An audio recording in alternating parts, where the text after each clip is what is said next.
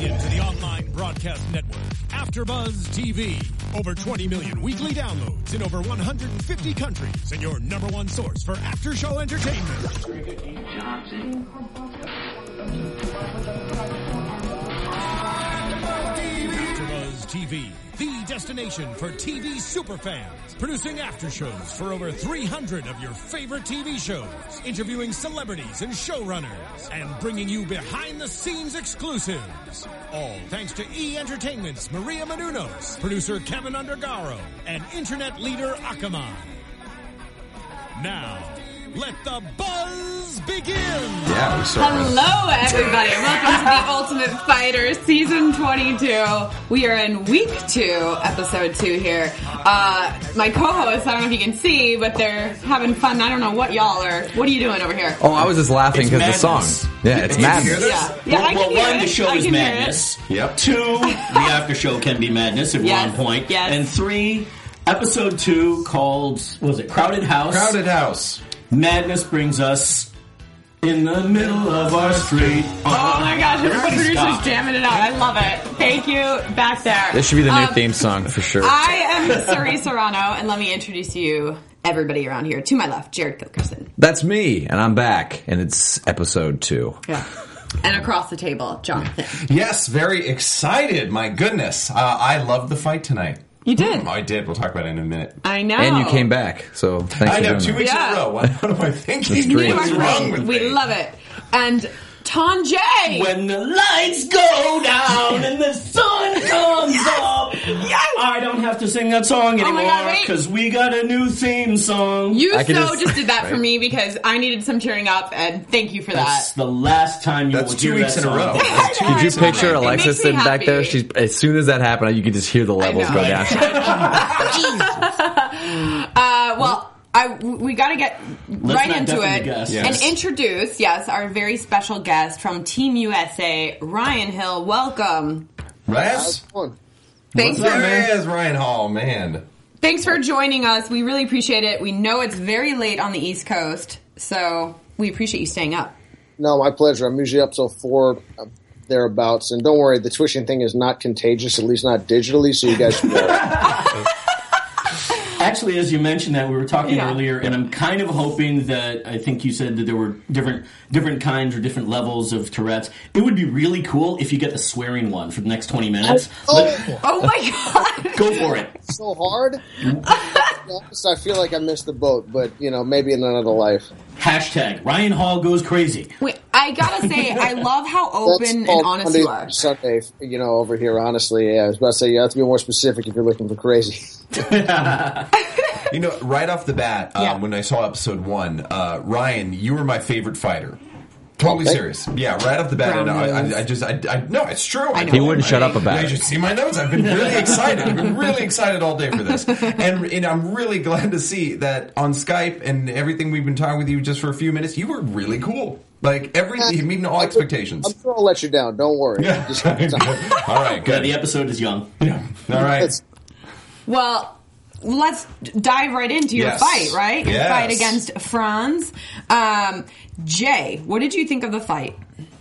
I thought it was great. I think it's in some ways kind of, I'm even going to say funny, because Ryan, for those of you who don't know, and we'll get soon into it, Ryan has a long legacy and a pedigree in the jiu-jitsu world, which is quite separate and different from the MMA world. The two really do kind of, I want to say, keep themselves separate a lot of the time. There's a lot of jiu-jitsu purists out there, and I'm not as versed a jiu-jitsu guy as I should be. Was not aware, Ryan. I got to say, I wasn't aware of your pedigree to the extent that it is in jiu-jitsu, especially with leg locks. Yeah. And to bring it back to Bacon, the match itself, probably under a minute, maybe about a minute or so. He was going for his bread and butter there. The leg locks, got it, and I don't know what the technical term is for that takedown that you went for. I think I called it. What was it? Heel hook? No, well, the takedown. Sorry, Come on. not the takedown. I called it a rolling takedown of some sort. Yeah, and you got the heel hook, and I mean it was over as fast as it. It's like you said, it was Rondo with the armbar. You know it's coming. Yeah. It's or Jason with the machete. You know that somebody's going to go down. More reliable than all of us. That he doesn't even have to run it. He just kind of walks and he's like, yeah, there's 20 minutes into the movie. There's like an hour and a half left. You're toast. People fall down to the ground and he doesn't even take them down. They just kind of trip on their own accord, right? I love it. It works out for him. I'll be honest. It's interesting. Jared, go ahead, sir, Jonathan. No, please. I just wanted to kind of we're talking about the fight, so let's run through the fight. There wasn't much of it, but like Uriah was saying, it looked like you were kind of you got Franz's mind off of your bread and butter. So kind of just take us from the first bell and then until the ending. Sure thing. Well, Franz is a real tough guy. He trains with some very, very good grapplers and good fighters in Sweden. A couple of guys that I actually know from the jiu-jitsu scene. And, honestly, the Ultimate Fighter came on at 155 pounds, and I was, in my mind, honestly, before getting onto the show, I thought I was on my way out of the whole sport because I couldn't get a dang fight to save my life. Wow. And, I ordinarily fight at 145 pounds, could fight at 135. And when the show came on at 55, I'm like, yeah, I'm in if they'll actually have me. And I was pretty shocked that they picked me. So, when it comes to the kind of the approach that I was taking, I was trying to get through the fights with as little damage as possible because in the tournament style setting, you definitely don't want to get punched in the head too many times because there's a cumulative effect of all that. And again, I'm funny looking enough as it is, so I'd prefer to avoid that. And Ben Affleck might disagree with you. Say again? Ben Affleck might disagree with you. Yeah, but I would disagree with him, though, as I guess at the end of the day. He's Batman, and I was all ready for Heath Ledger to be terrible as Joker, and then he was the greatest thing in the universe. Yeah. So maybe Batman's going to be incredible, and I will owe Mr. Affleck an apology. But basically, Franz was looking to keep things away, and he's a taller, kind of rangier sort of guy. And a lot of the jiu-jitsu, positives come from, you being able to get the fight to the ground, which in grappling sports, they actually have to engage you, which is fantastic. In fighting, they get to run away, which is kind of disappointing, I'll be honest. It makes my life way harder. So I was trying to, like you said, take his mind off of things, getting involved in the striking and making that real as possible. And then when people start to respect that, then you have the opportunity to get in there for different jiu-jitsu-y type of stuff. And I was able to hit that rolling leg entangle thing and then get our way into the heel hook. And that was kind of the game plan. Again, one, because it plays to my strengths, and two, because I was recognizing, the nature of the competition does not really lend itself towards getting into long striking exchanges, just because even if you win the battle, you may end up losing the war of cumulative damage. And I was fortunate that it ended up working out because Franz is a very tough guy, and his knee popped a couple times, and he kept on going, and to his credit, there was no quit in him until the very end. That explains, in watching the fight, you seem to actually have him locked up a few times. Did you let go to reposition, or were you letting go because he actually popped and you figured that was it? Well, honestly, I let go to reposition in a grappling tournament against non-professional competitors, which is something that I used to do a lot. I would let go to not hurt somebody because, someone's got a wife, children, they got a regular job. Putting this person in the hospital is not really something that I'd like to have on the list of things to do for the day. But when it comes to a professional, mixed martial arts fight, people are not going to give up just on the threat of, you're going to make them look bad or something like that. You have to make them know that you're willing to hurt them and that you're capable of doing it because, the same reason that he's throwing punches that are not meant to just touch me. They're meant to make me sit down on my butt and wonder what the heck was going on. I kind of have to put the same sort of fear and the same sort of realness in through a submission perspective, and that's what I was shooting for. But again, he was a squirmy, scrambly guy, and I had to follow it through a number of transitions, but was fortunately able to get the finish. Nice. How comfortable are you at this weight, and are you really 5'10"? I'll be honest, the closer I can creep to 6 feet on any sort of list anywhere ever, I'm comfortable with that. But yeah, I'm probably like 5'9", maybe 5'10" on a good day, but I'll tell you what, if I stand on my tiptoes, I can get to like 5'11", and I'm pretty happy with that. Yeah, if I wear boots and stand on my tiptoes, I'm an even 6, and it's a good day. But at this weight, I'm very comfortable. The trick is really being able to get people to engage me because, again, the reality is people are going to fight in the way that's best for them, and you can't fault them for it. If I could get people to grapple with me, I feel like I can fight anyone, borderline anyone in the whole wide universe, almost regardless of weight. Unless, of course, they're also really good at jiu-jitsu, in which case I'll probably use my words if they're really big. Smart man. It's but again, the trick is at the heavier weights drawing people in, and that's another reason that I'm not shooting single leg, double leg on everybody, because most of the guys in the house were about 15 to 20 pounds heavier than me naturally. I was trying to see if I could kind of magic my way into stuff a little bit more than fight them head on. And again, in this case and in the fight before it, they both ended up working out pretty well. I'm going to switch gears a little bit, unless you guys have another question. Go for it. Please. What was the coaching experience like? Obviously they've already shown on TV in the last 2 episodes, or the first 2 episodes, the difference in styles and whatnot. What was your take on Connor versus Uriah?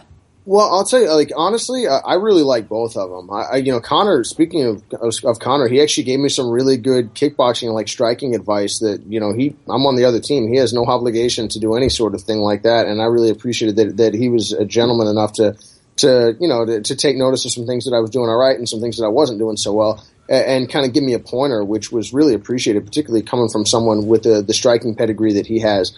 Uriah, on the other hand, had a very different approach, and I really had a great time training with Uriah and the guys from Team Alpha Male. It was really apparent right off the bat that they wanted to see you succeed. But again, the reality is that it's just a tough situation for everybody involved, because you got 9 random people now that you guys have seen the most recent episode. When they brought back some guys, we had 9 random people with this experience, that experience, differing skill sets, differing understandings of what training is supposed to be.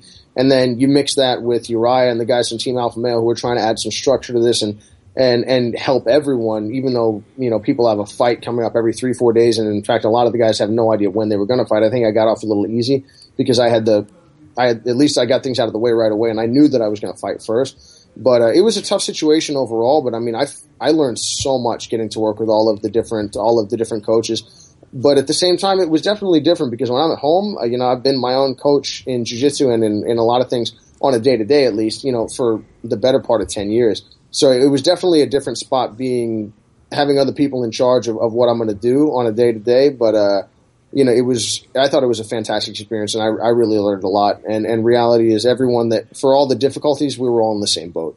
You just touched on learning a lot. What did you take away after all those weeks of being in the house and all of that incredible training? What do you think? Where do you think you improved most? I think that a couple of things that I learned a lot were in regards to the just putting everything together, because you have the striking component, like the boxing, kickboxing, you have the wrestling component, and then you have the jiu-jitsu side of things, all the way on the floor, that kind of comprise MMA, and the real trick, though, is putting it all together, because maybe one of the best fighters in the history of MMA is a guy named Georges St. Pierre, who handled things phenomenally well in the cage and as well as out of the cage. He was like the Derek Jeter of MMA. There's just nothing bad you can say about how the guy went about his business. And the reality was he was very, very good at everything, but he was not elite at anything. And this is not a knock on George. Just if you put him in there with out of this world wrestler, that guy's going to chew him up in wrestling. You put him in there with a great striker, that guy's going to chew him up in striking. A great jiu-jitsu guy, this guy's going to get him. But what made George so special was the way that he put the entire game together and had this incredible synergy of martial arts that allowed him to have a trump card over dang near everyone he ever fought. And the only people he ever lost to, he actually came back and avenged the losses in really dominating fashion. And I thought he was the coolest example of showing us all what MMA really is. And that it's its own unique art where the synergy of it all is the biggest key. And getting to work with Uriah, with a bunch of other people that he brought in, with many of the coaches, and also getting to be around the other athletes on the team was just a unique experience. It's kind of like a buffet of information that even though it was sometimes difficult to put into use in the moment, looking back, the second I got home, I was a way better fighter than I was when I left. And that was without ideal training. That was without, a comfortable training environment, a comfortable, sleeping in your own bed type situation. But it just made crystal clear to me just how absolutely critical all of these different pieces are. And it was really cool to get to have Uriah and a number of the other guys, kind of make that available to us. Because again, they don't have to do that. You say looking back, so you're going back a few months or weeks here in training. But I really want to kind of jump even further back. You've been a jiu-jitsu guy forever, for over a decade now. And looking at your record, was that his wife? What did I miss? Oh, okay. You got a cameo. Is that the boss of the house then? Yep. Looking back, I know. Can we ask her questions? I think we might get it here. Did we lose the audio? Did we lose him? Oh, he's got No, us. he can hear. Can you hear us? You can hear Yeah. us, Ryan, right? Oh, hopefully. Well, no. Oh yeah, I can hear you guys. Okay, Yeah. good. That was fun. He just didn't like those questions, apparently. Yeah, that shows like how interesting I am. But I wanted to go back to earlier in your career, because in the show you mentioned how you went pro in MMA not too long ago, but I was doing some research and I saw that you actually had a pro fight back in 2006 and you lost by a unanimous decision, and then took a 6.5-year layoff until you did more MMA. So I kind of wanted to just dive into your early career, and if, why the long layoff, or why did you jump in MMA back then and then, go back and forth? So what was the logic behind that? Yeah, I'll tell you what, that was an interesting experience, honestly. I didn't realize that was a pro fight at the time. Jeez. I've been training for about, a year and a half in jiu-jitsu and nothing but jiu-jitsu. So no wrestling, no striking. Wow. And when I say that I've been training jiu-jitsu, I mean, I was training to win tournaments, which means that I had about one position that I was kind of sort of good at, one submission that I was kind of sort of good at. I was not a good grappler at all. And it was not like a low-level version of what I'm able to do at this point. It was like this completely other hyper sport-oriented thing. And I was actually put in there, against this guy named Eddie Fivey, tough guy. He had some MMA experience, had a lot more grappling experience than me. Someone that probably even back then there was a good chance that I would have beaten in a jiu-jitsu tournament because of the nature of the rules. They would have to kind of combat you in a certain way. But in a fight, that's a little bit different. They have no obligation to just waltz in there and give you a chance to win. And it was an interesting experience for sure. I think my coaches put me in there, honestly, as in a little bit of a kind of a flip of the bird to the opposition, where they were hoping to say, hey, if my guy wins, well, he won and he didn't even train for this thing. And if he loses, well, he doesn't even do this type of stuff. Little did I know that I would actually compete in MMA professionally one day, and it would be a loss on my record, which is a little bit of a bummer. But, long story short, I actually, on the way to the fight, I was in 3 car accidents, no bullshit, had my car totaled. I didn't eat for 2.5 days because no one told me how to. I was only 3 pounds over the weight, and it was 155 pounds, and I was smaller then than I am now. So I only had to lose about 3 pounds instead of maybe about the 5 that I had. I didn't know how to do it, and no one told me anything. So I literally didn't eat for about 2.5 days trying to drop the weight because that was the only way I knew how. And which, looking back, was not a good idea. And it was insanity. And I remember we found out the rules actually in the ring. The only thing I knew how to do on the feet, and again, when I say know how to do, is in the weakest sense of the term possible. I kneed the guy right in the gut, and the ref ran over and grabbed me and looked at me like I was a lunatic. And he said, "You do that again, I'm going to disqualify him." I'm like, "Do what?" He's like, "Knee that guy."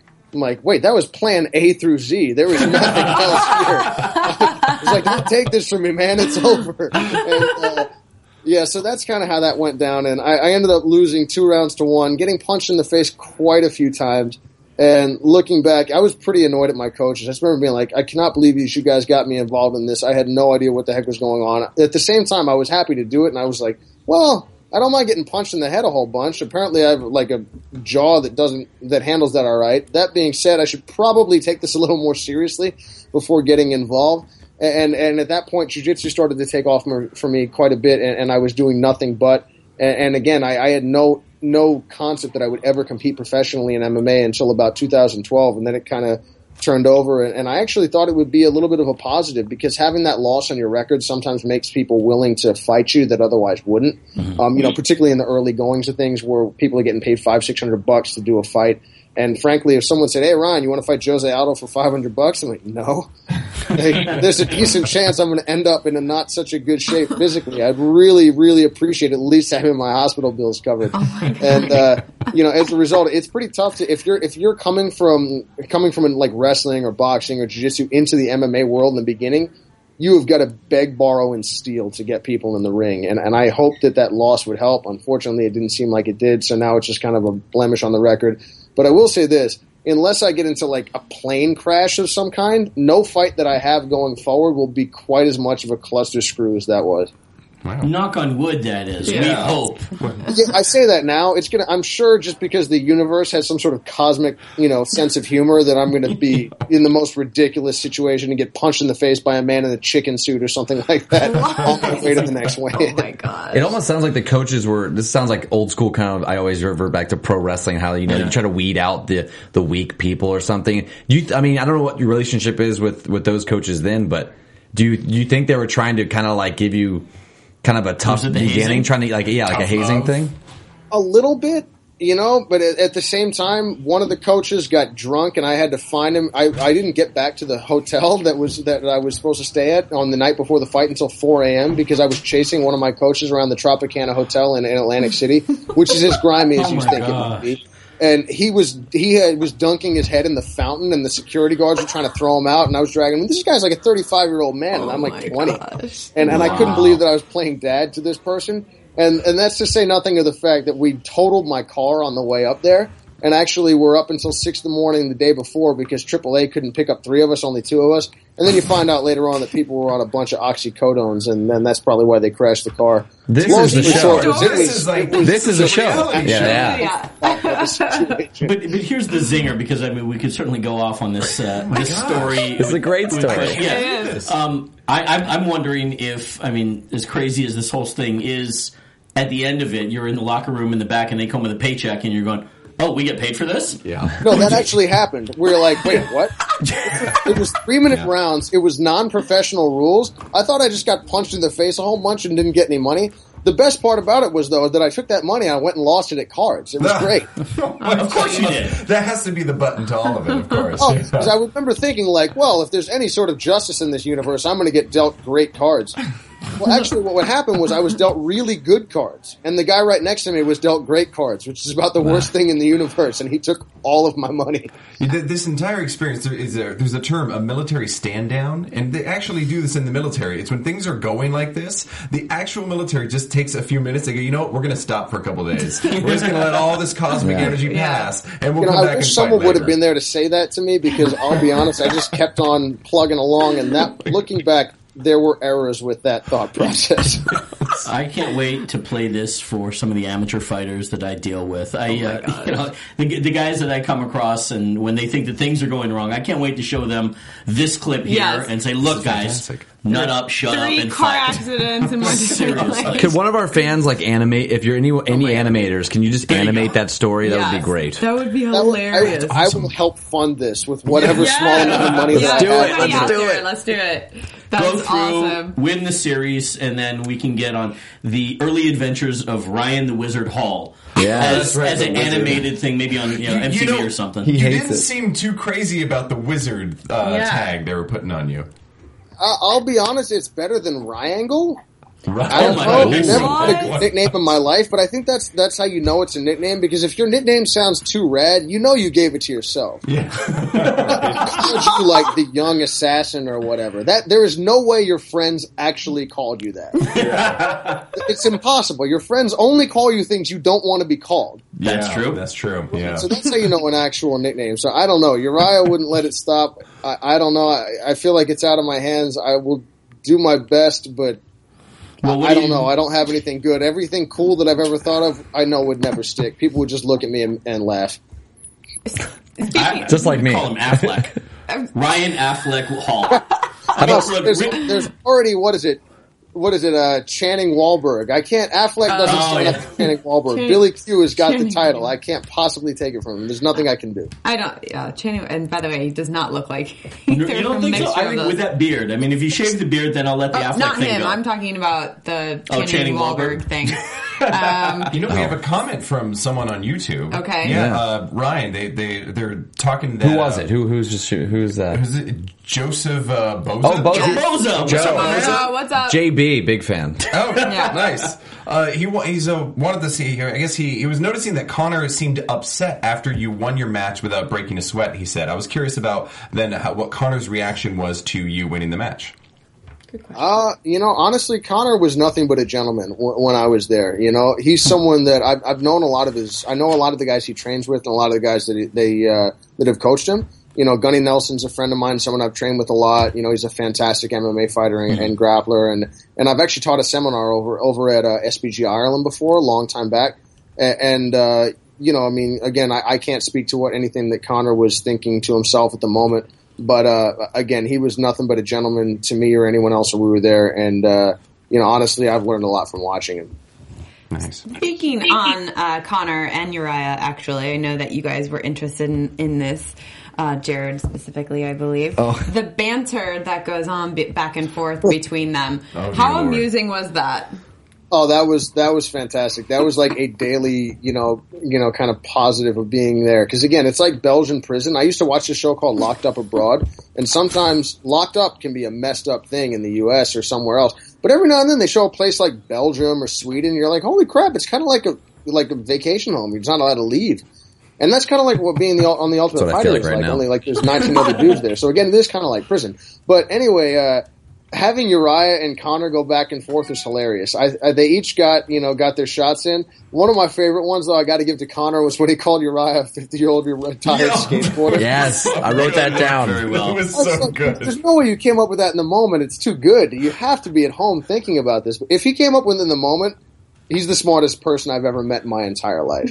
But it was hilarious watching both of them go back and forth, and I think that they had like a healthy and friendly kind of rivalry. Yeah, it was interesting to see it develop. Conor is so quick. Oh yeah, he's quick. That's impressive. You got to give him credit. He's like master trash talker. It's unbelievable. Yeah. I think there's a certain element of just getting in the zone and going with it.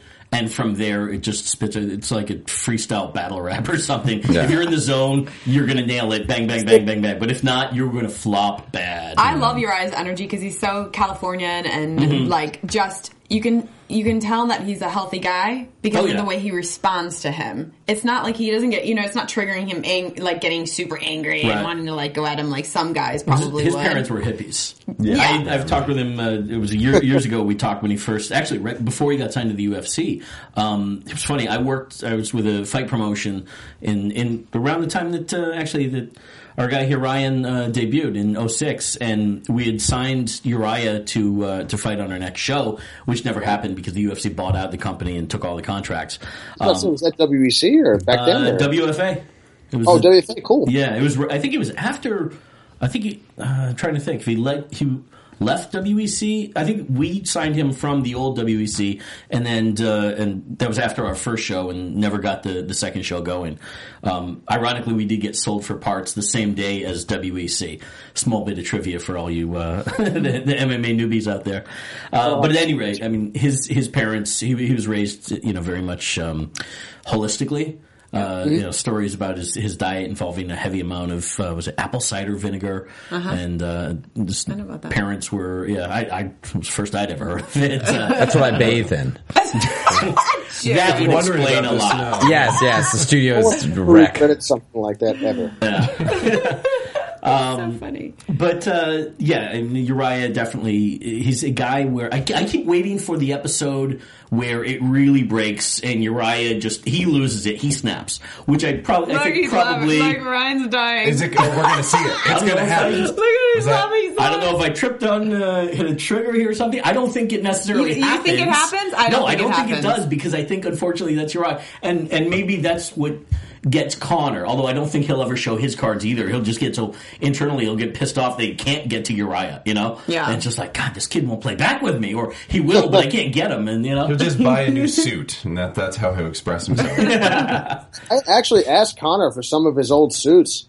He said no. He said no. I was a little disappointed because it seems stressful to be so well dressed all the time. You can't just show up in sweatpants one day because you set the bar too high. I was asking for some of his old stuff because it seemed clear to me he never wears anything twice. I took notice of that. This episode, I did bring up the fact that either he has buyers or he's going out and shopping himself. He shops a lot himself. He has to have buyers. And he's got a lot sent to him now, too. But he shops a lot. It's exhausting, I'll be honest. Yeah. That reminds me that we're talking about fashion. We saw you warming up in jeans. What was that all about? Yeah. Those are the only pants I had.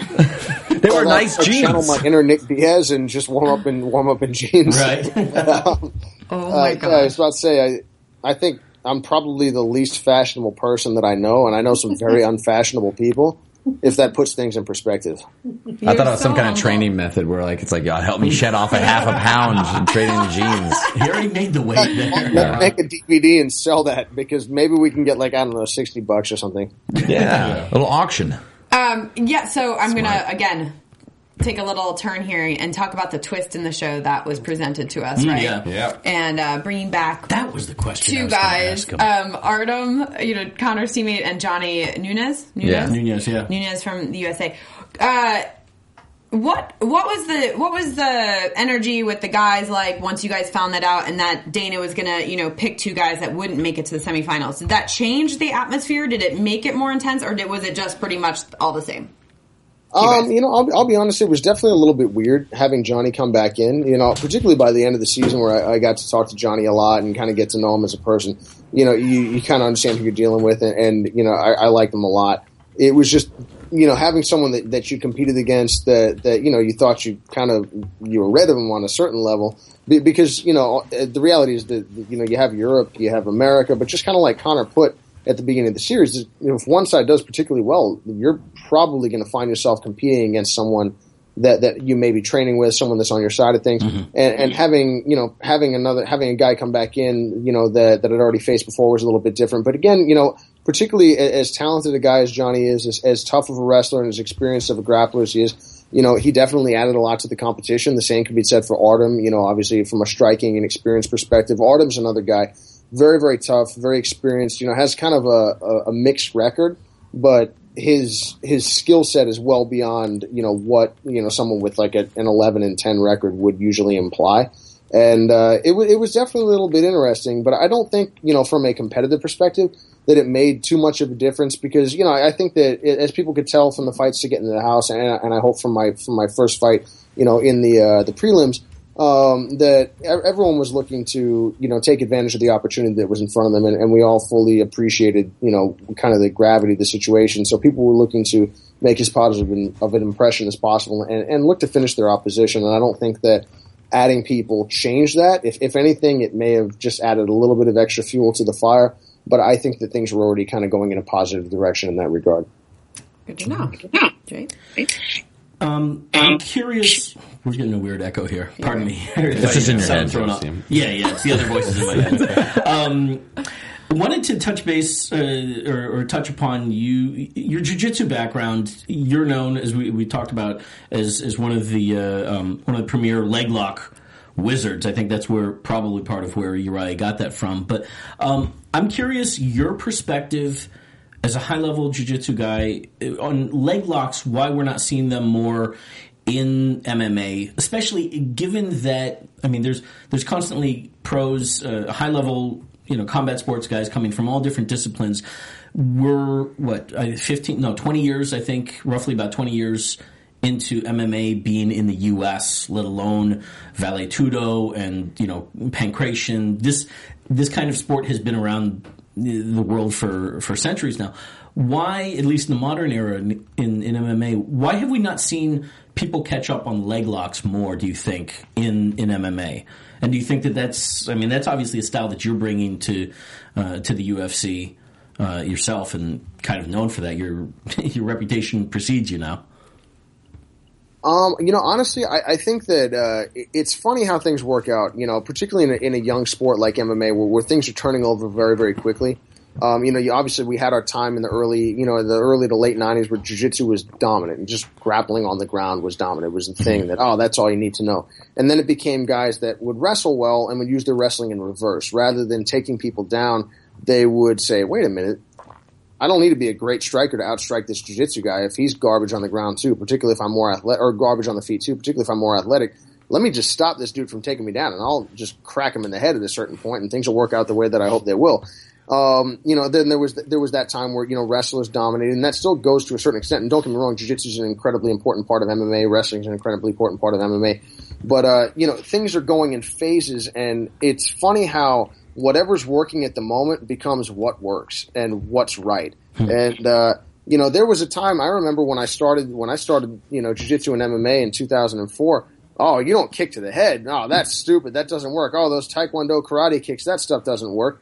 You'll get taken down. Well, then you go ... Well, what if I don't care if I end up on the floor? And then you have plenty of guys and some girls that are doing phenomenally well, utilizing some traditional martial arts disciplines these days. It's just that rather than the problem with the traditional martial arts before was not necessarily the techniques, but the training methods. And jiu-jitsu had a big issue with that as well, because I think there was, jiu-jitsu, was synonymous with MMA in, the early 2000s, the late 90s. And then, as you mentioned earlier before, became very less so. And it's kind of its own sport now. And then MMA is this separate thing. Mm-hmm. And I think that happened as jiu-jitsu started to fade out in terms of effectiveness of the guys and that were coming directly over as, this guy's jiu-jitsu world champion. Of course he'll be a great fighter. Let's put him in there against a guy who wrestled in the Olympics and has 25 professional fights. And, now we look at that and we go, that's an insane thing to do. But back then it was, this guy's a jiu-jitsu world champion. Of course it'll work out.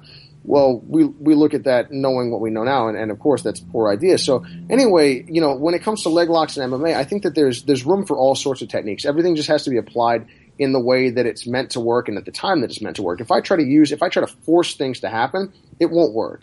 It just simply won't work. Mm-hmm.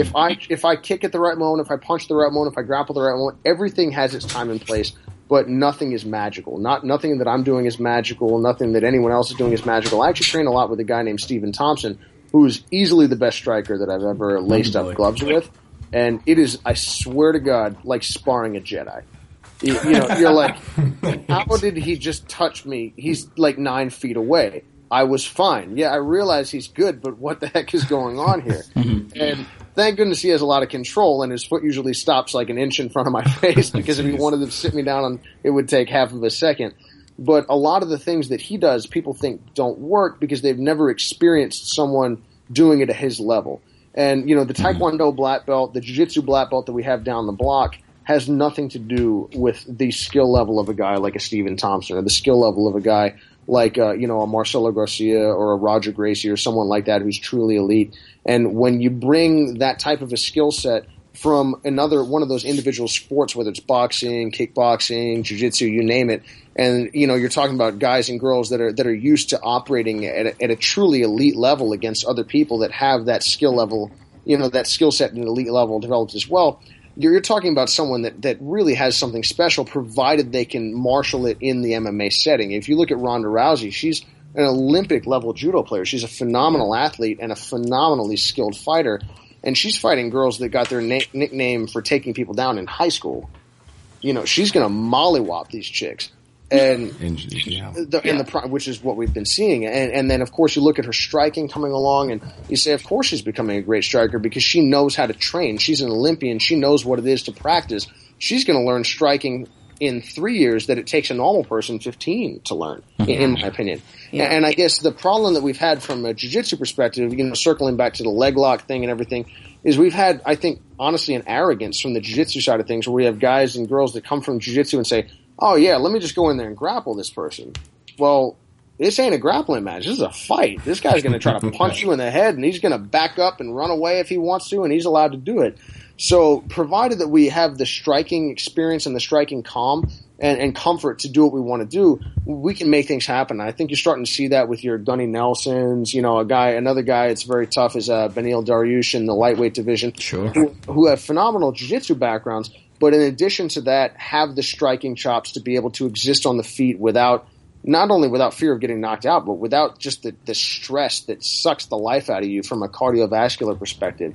So I think that there's room for all of this in MMA, provided that you developed it to the right level, and provided that you've developed the other skill sets to allow you to actually access them without trying to force it. Because if I just run around there trying to dive for people's legs, that's going to work out about as well as, jumping spin kicks with no wrestling.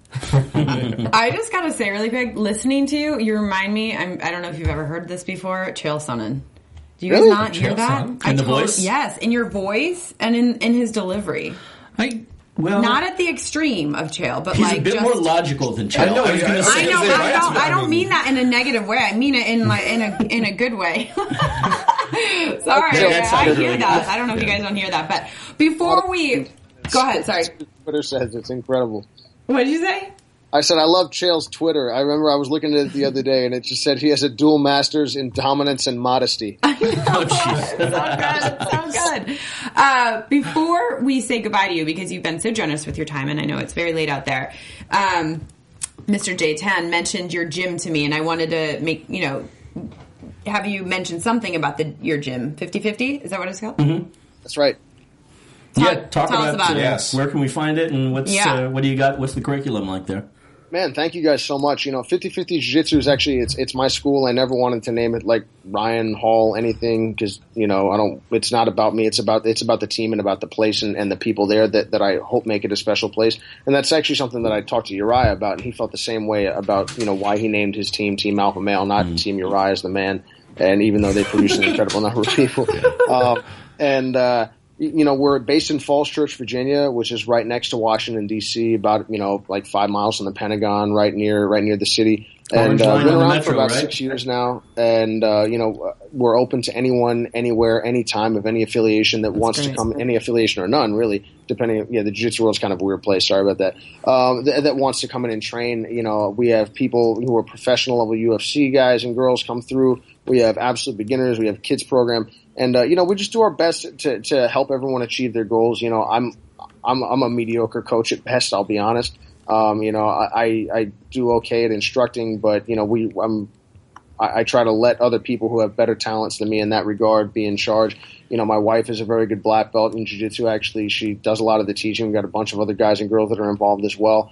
And we just try to make it a fun and welcoming place that still you can learn to do what you want to do. And martial arts is still a very, very real thing for us. Honestly, I've probably lost a lot of business running it less like a commercial enterprise than I could, probably more like my clubhouse. But it's home and I love it. And anyone from anywhere that's interested is more than welcome to come and find us. Our website is www.5050bjj.com. Awesome. And anyone that would like to train, I'd look forward to meeting. Awesome. You know what? I got to say, and I hope these guys echo this statement, that it was an absolute pleasure to speak with you tonight. Oh, my goodness. And get to know you. And you're such a humble guy, which is nice to hear, especially coming from a fighter. It has blown away all the amazing expectations that I had prior to having And you had a lot of them. Oh, you were right on honestly, point with you, Ryan. You've blown me away. It's very easy to be humble. I get beat up a lot, and I do a lot of dumb stuff. So it's not much of a challenge. Thank you so much for taking time out of your schedule to join us. My pleasure. Thank you guys so much for having me. Take it easy, man. Later. Awesome. Yeah. That was cool. Dude! He's kind of I told you. I saw him You on did the call it. and I went, That guy. gleam in his You eye. did. I'm telling you, I've got a knack for this. You do. You do. So he didn't say that about any of us when he did the show for the first time last week. I can just tell none of you have it. I got an idea. Let's leg lock him after the show. 50-50. You take it right, I'll take the left. Let's do it. I'm sorry, I hear 50-50 and I think, old school WWF, man. I'm just like, Oh, yeah, like 50-50. What is that? I don't the even- Jeff Jarrett reference? No. My gosh, I'm blanking. Why am I blanking on the name? Well, I thought you were doing the Ric Flair Ric walk. Ric Flair. It's Yeah. Ric Flair. Ric Yeah, Flair. the 50-50 leg lock. That's figure four. Leg lock. So when he was doing this, I was like, it's Flair. No, it's Ric Flair. It's a 50-50 leg lock. I was afraid there was a pro wrestling reference that I didn't know. I know. I thought you were no. something. I'm something here. I'm like, Yeah. if I No, it is he called doesn't figure know four it. now that you say it. Yes. I think, look, I'm really... But it looks like 50-50. I'm right on a about Ryan Hall high right now, guys. Yeah, you are. Look Like, at you. You're glowing. Even when, he said goodbye, I did this. I went blind. I put my hand up. I was like, oh my gosh. He's not Yeah, good. but even your emails, you're like, yes, Ryan Hall all the way. I tell you, I'm a fan. I'm a big Jiu-Jitsu fan. Man Crush. Jiu-Jitsu I Man love it. Crush. That's his new nickname. Yeah. Well, Tom J. Jiu-Jitsu Man Crush, and we have to come up with some here. I know. We well, definitely you know what? do. Every episode we get one. So we got a ton. I don't have any JJMC. nicknames. I need some nicknames. We got to wrap up. Final man. thoughts from each of you quickly. Jay. Was this? So the first match, Uriah's off to a roll. In the preview, we see that McGregor kind of loses it during the match itself. So, on one hand, I think that means that Uriah's team wins this upcoming week. On the other hand, knowing producers in reality, that could be a swerve. Right. But I think that this may be the time that we see Uriah's team go on a little bit of a tear for the first couple of weeks. Okay, Jonathan. Well, I mean, let's be honest. This week for me is all about Ryan Hall, and this has been fantastic. On a side note, I do love watching the show and trying to piece together, like trying to predict what's going to happen by seeing their injuries based on when they're being interviewed, and like because sometimes it's a bit out of order, and so I love trying to make predictions while I watch. I love it. And Jared. I love seeing Uriah Faber get caught in a good joke battle because he's good for about one or two rebuttals, and then he just freezes. Maybe and you can see his brain just kind of like it's like the hamster. Right? Yeah, the hamster stopped running. Yeah, in the wheel. No, I love him. He's great. Maybe by the end of the season he'll improve and he'll like 4 or 5 combo punchlines. You know? Yeah, I'm for him as well. I'm hoping. Yeah. I'm hoping, but Ryan's a great guest, and I can't wait for Grits next week because I want to see a guy who's got good condition, and maybe kind of string out a fight a little bit. Yeah. I think this is the first episode in 2 seasons that I haven't heard you talk about NOS energy drink. I can. I'm just saying. I just noticed it. That's all. All right. Well, that is going to wrap us up for today. Thank you all for tuning in. Thank you, Ryan Hill. Thank you all, my awesome boys here. And we will see you guys next week. Thanks again. Later. Twitters, guys? Yeah, I totally was not going to do that. I was thinking it and wasn't going to do it. Tanjay, where can we find you? Thanks, Alexa. I'm still at Jaytan716, Jaytan 716, just about at any social media that I'm on, for that matter. Kaiba Cat, at Kaiba Cat on Instagram, Twitter, all the shebangs. Kaiba C-A-Y. No, that's not it. Oh, no. K-A-I-B-A-C-A-T. Sure. At Gilkerson Radio on Twitter. I'm at Suri Serrano on everything, and clearly my brain is jumbled by Dancing with the Stars today, so thanks again. Bye, guys. From executive producers Maria Menounos, Kevin Undergaro, Phil Svitek, and the entire AfterBuzz TV staff, we would like to thank you for listening to the AfterBuzz TV network. To watch or listen to other after shows and post comments or questions, be sure to visit AfterBuzzTV.com. I'm Sir Richard Wentworth, and this has been a presentation of AfterBuzz TV. Buzz Radio. The views expressed herein are those of the hosts only and do not necessarily reflect the views of AfterBuzz TV or its owners or principals.